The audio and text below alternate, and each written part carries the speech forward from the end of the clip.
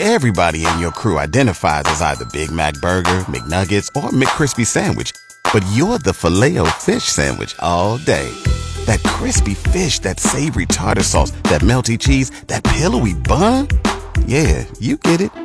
Every time. And if you love the Filet-O-Fish, right now you can catch two of the classics you love for just $6. Limited time only. Price and participation may vary. Cannot be combined with any other offer. Single item at regular price. Ba-da-ba-ba-ba.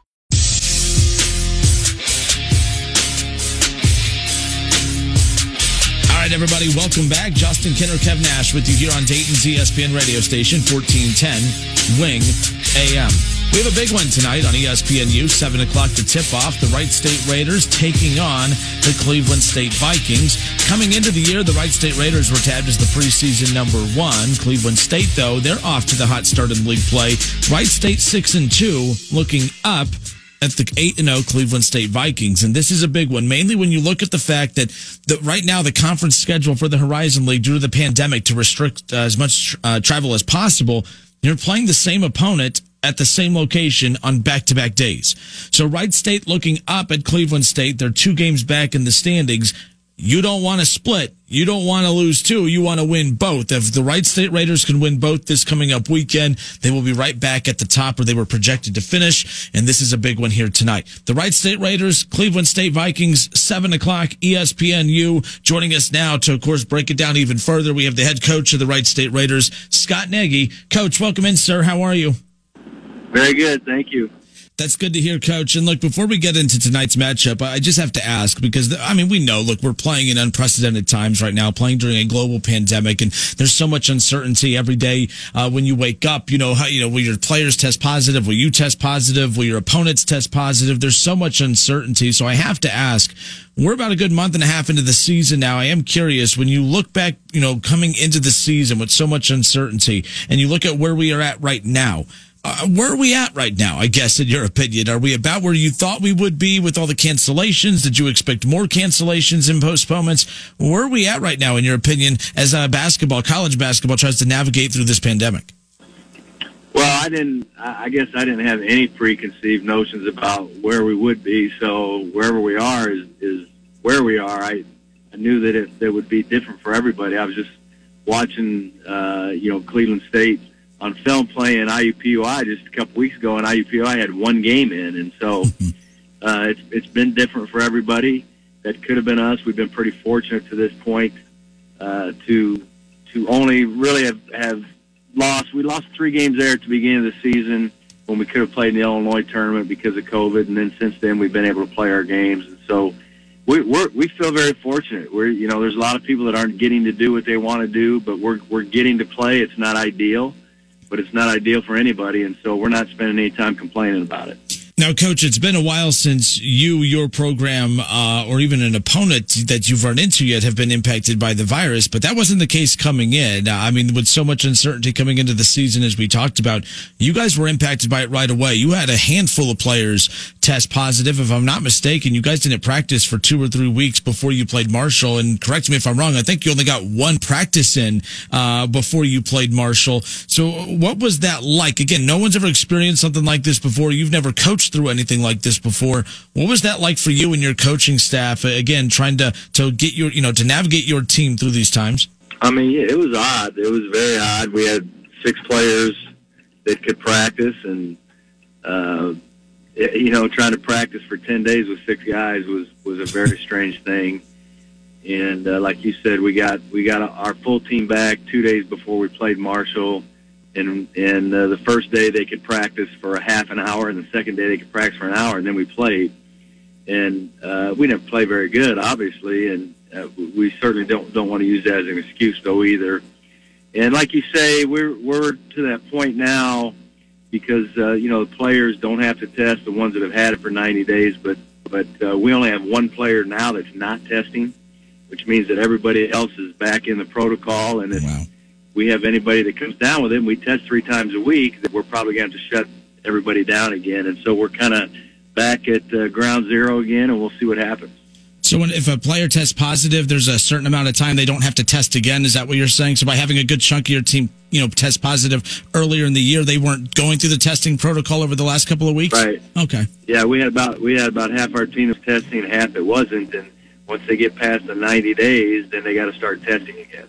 Wow, that's definitely something to keep an eye on, and I think that's what also makes this weekend so much more important too, mainly because you have that gap between you and Cleveland State, and to get these 2 wins to close that gap with so much uncertainty about what's ahead, you don't want to be missing key guys down this stretch with already a cushion between you and Cleveland State. Obviously, a big game coming up tonight. Again, if you're just tuning in, Wright State head basketball coach Scott Nagy joining us. The Wright State Raiders, Cleveland State Vikings, live from the Nutter Center tonight, 7 o'clock on ESPNU. So make sure, if you're home tonight, that you pull up a chair and watch a really good basketball game coming up here later on tonight. Coach, the one thing that's interesting, Cole Gentry was one of my favorite players to watch at Wright State. And, I remember a few years ago when you had taken over, you could tell there was a definite improvement in the program, but you were still missing a key piece, and that key piece was point guard. And Cole Gentry made his debut against Toledo, I believe. And from that game on, that's when you guys really clicked and gelled, and you made your NCAA tournament appearance, and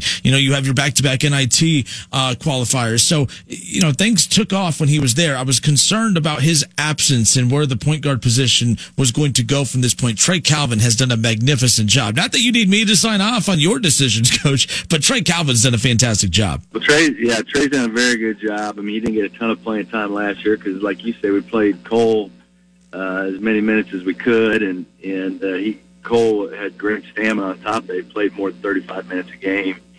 Didn't leave a lot of room for anybody else to play the point guard position. And Trey's still learning. He's still trying to figure out, just how aggressive he needs to be offensively, as well as just run the team. He's still trying to figure those things out. We mostly need him to be a point guard and not be concerned with the scoring aspect of the game. But just like every other player, I mean, they all like to score because that's how they get their attention. But we have several guys that are scoring and doing well. I think we have 5 guys averaging double figures, which is normal for our team to have 4 or 5 do that because we give our guys a lot of freedom offensively. But I thought we had a chance to be a better defensive team this year, and I didn't think we'd be quite as good offensively. We're not shooting the ball as well as we did last year, and it's hard losing Bill and Cole because they were both such tremendous shooters.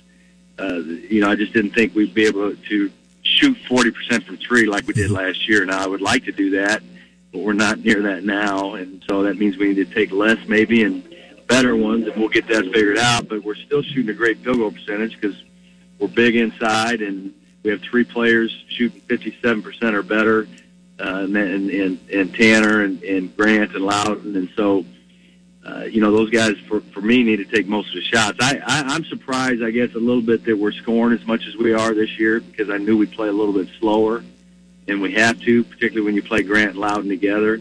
But we're still, I think, in league averaging over 80 points a game, which I'm a little bit surprised by. Yeah, you mentioned Grant Basile, Coach, and that, he's been fun to watch as well, and his progression from the time he got here to where he is now just continuing to get better. But what's been great about that is the fact that, you know what you get with Loudon Love. He's the big post presence. And, last year you kind of staggered him a bit. If Loudon came out, Basile would go in. You rarely saw them play at the same time. We're seeing a lot of them on the floor at the same time. And, to see 2 near 7-footers run the floor like that. And I know they're not your modern post players. They're not your typical 3-point shooters, although Basile's been known to knock down a 3 here or there.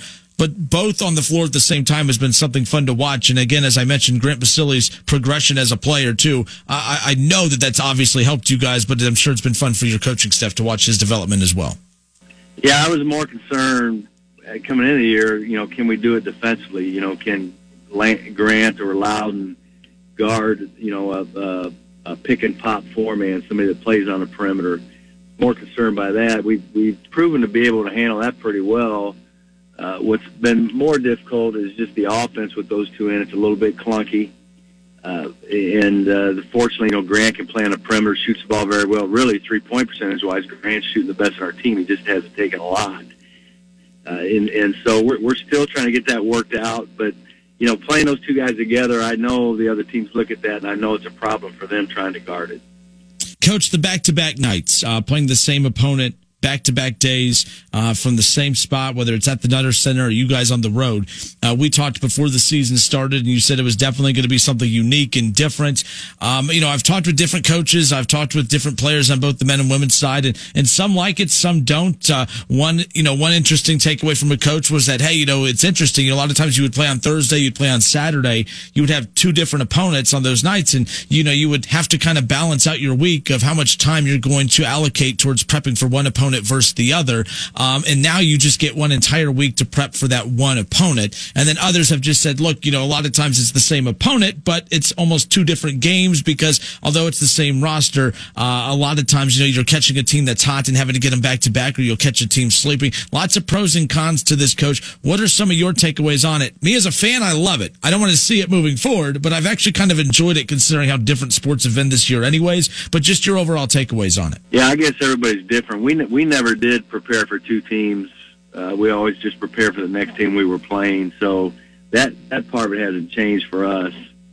I think it's very difficult to beat a team and then turn around and play them the next day and beat them again. I think just from human nature standpoint, they automatically have an advantage in terms of motivation, regardless of what you say to your players.